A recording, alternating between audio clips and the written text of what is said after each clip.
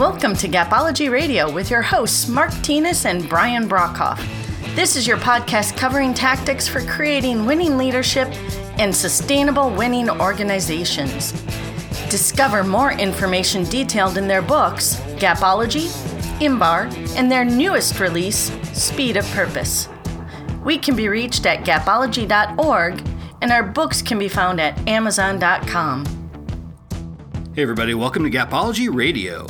Remember that if you're looking for leadership development coaching for your management team, we can help.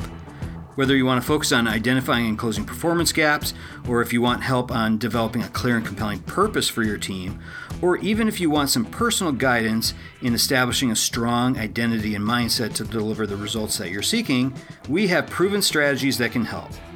Head on over to gapology.org to learn more about all that. And I'm really excited about today's episode. In this one, we're going to discuss one of my favorite topics, the commitment ladder. So let's get this ball rolling and give Mark Tinas a call.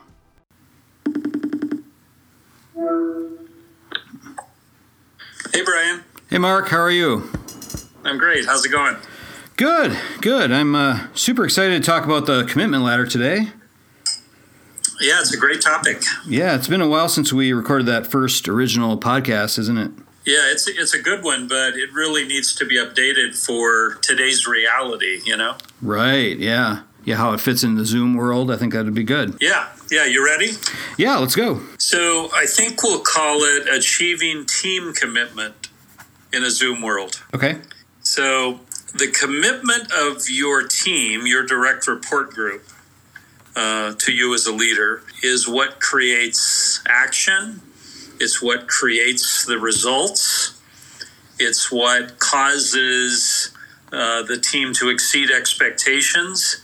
And most importantly, it's about achieving the purpose. So it's a big deal. So the commitment of the team is a big deal. And it's often not a primary focus of leaders. So what do you think, Brian? Yeah, I think commitment, especially when you're looking at specific objectives that you're going after, or even your purpose, I think the levels of commitment of your team can either be that driver that either drives toward your purpose or your objectives, or it can drive away from it, or it can just be like one of those obstacles in the road. Yeah, so if you're not achieving expectations, if you're not achieving the level of the purpose that you would expect, you may have a commitment issue within the team. Yeah, yep. So we designed a tool that helps you define that. It's on page 178 in Gapology. For those of you who want to see it visually, it's called the Commitment Ladder. And we're going to walk you through it from the context of a Zoom world. How is it different today? What do you need to go after when you may not be meeting as often in person with your team, more remote work, scenarios? What's the commitment ladder look like? So, yeah, I think there's a lot of things that, new things that we may have not thought about before that get in the way when you're working with a remote workforce. You have a Zoom call and there's lots of distractions and lots of things that can take away from your effort toward building commitment. So I think this is definitely timely. Yeah. Okay. Well, let me jump in. So the commitment ladder, which again I referenced from Gapology, helps leaders measure the commitment or compliance of each of the people on their team, ideally their direct reports. And that's important to know. If you know the level of their commitment or compliance, then you can help them move forward or move to the ideal level on the ladder. So the ladder is a simple 5-step ladder, and you literally can plot your team right on that ladder. If you want to use it visually, it's not something we would share with a team, but it's something that the leader must know in order to create great results. In a Zoom world, it's challenging to measure commitment because it's harder to measure body language, and commitment is often expressed in body language and other physical gestures. So it's critical that you understand that the metrics that you use to measure the team's performance must be tied directly to the behaviors that you expect. The behaviors and the metrics must match up. And then you're well on your way to knowing how the team is performing via the metrics, and therefore you're well on your way to measuring commitment or compliance with, what's expected. Yeah, I think you can measure things proactively sometimes. If you're going into a new objective, you're rolling out your purpose, or you're looking at things that you're going after. I think you can predict where people fall based on past experiences.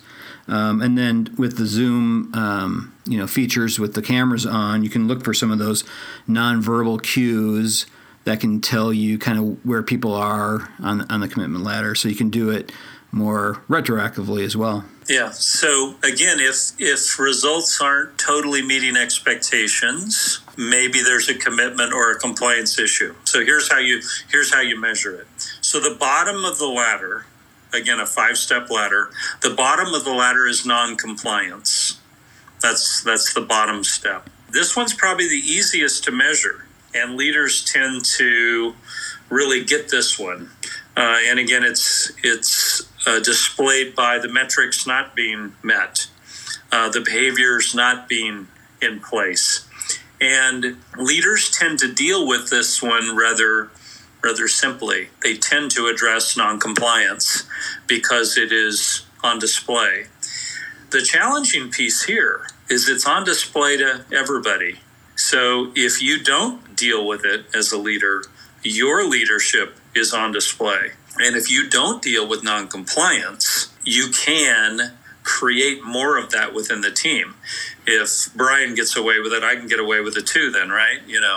So make sure you do deal with non-compliance and lack of performance, but it's often the easiest one to measure, and it's often the one that may not get missed in the Zoom world. Underperformers are underperformers, and if you rank your team, you'll understand where that falls. Yeah, I think there's certainly some things that you can look for on these Zoom calls.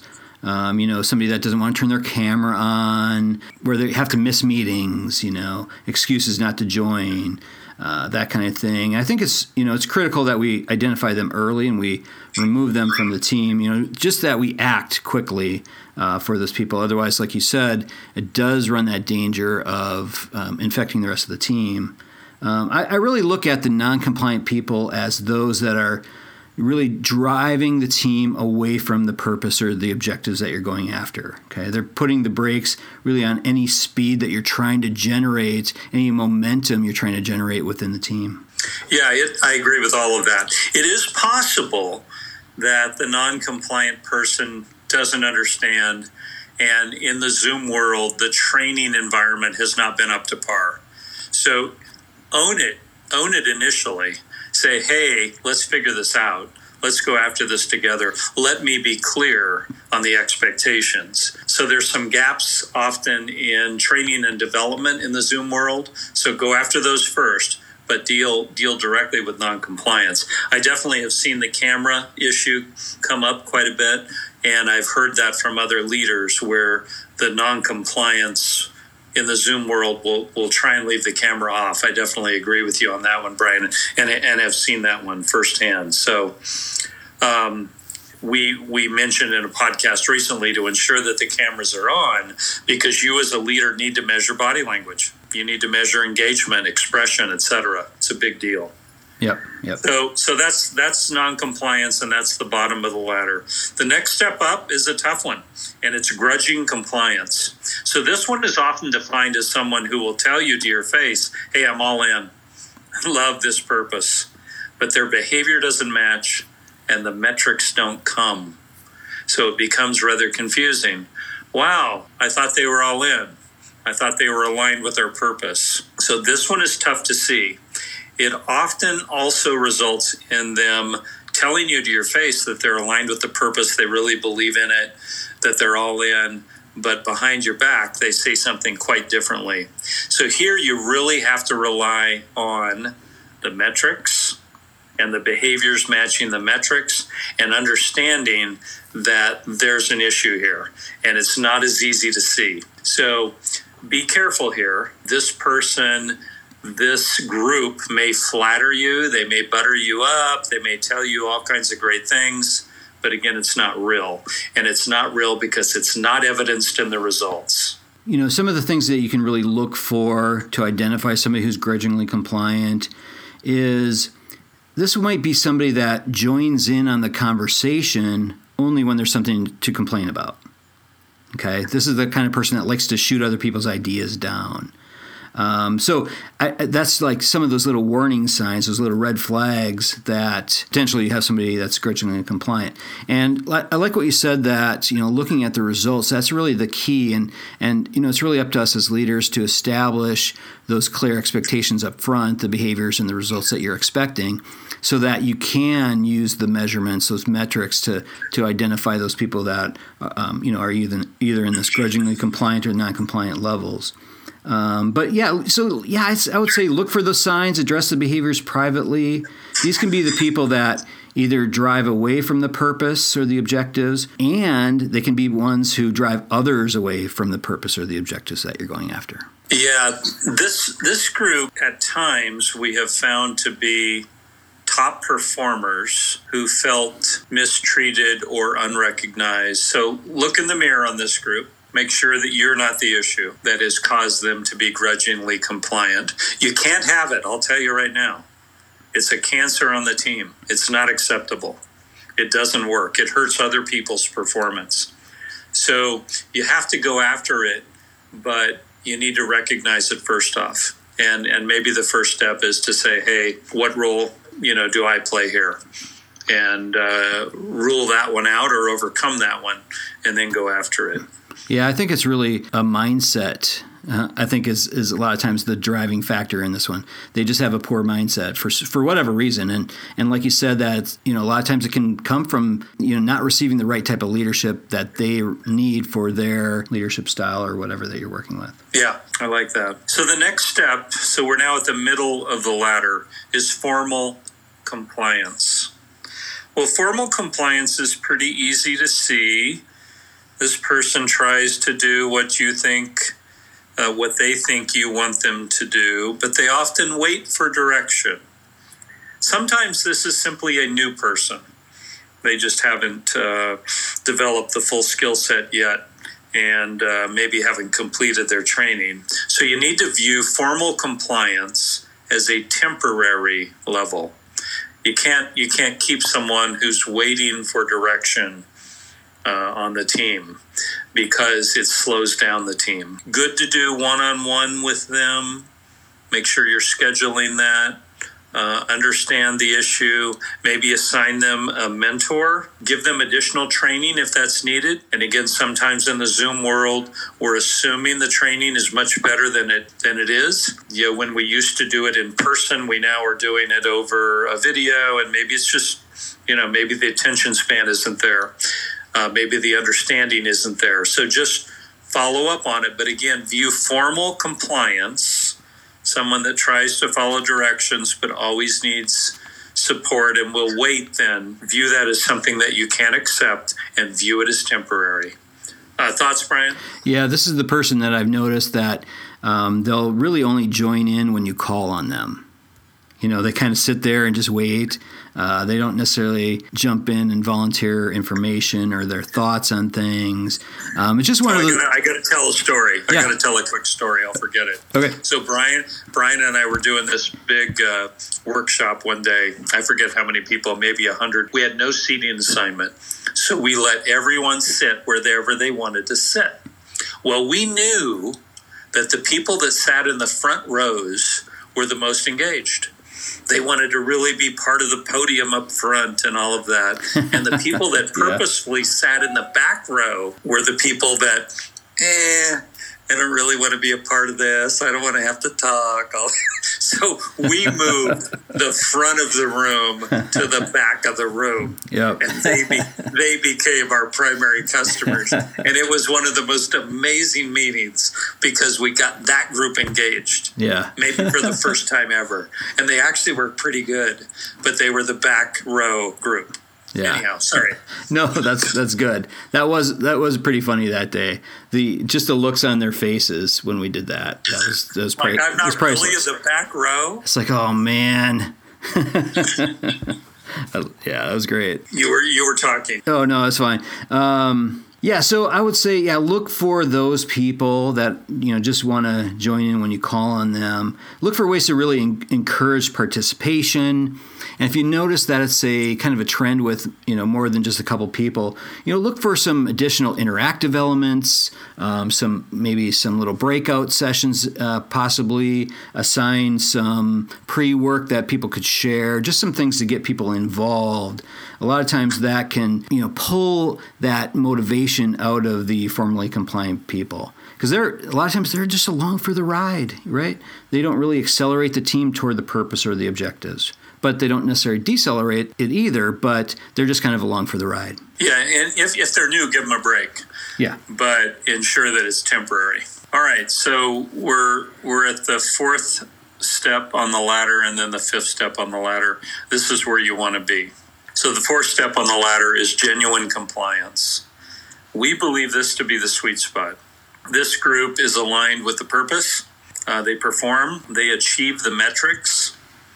You can leverage this group to mentor others. They deliver. It should be clear in the metrics that this is where we want to be.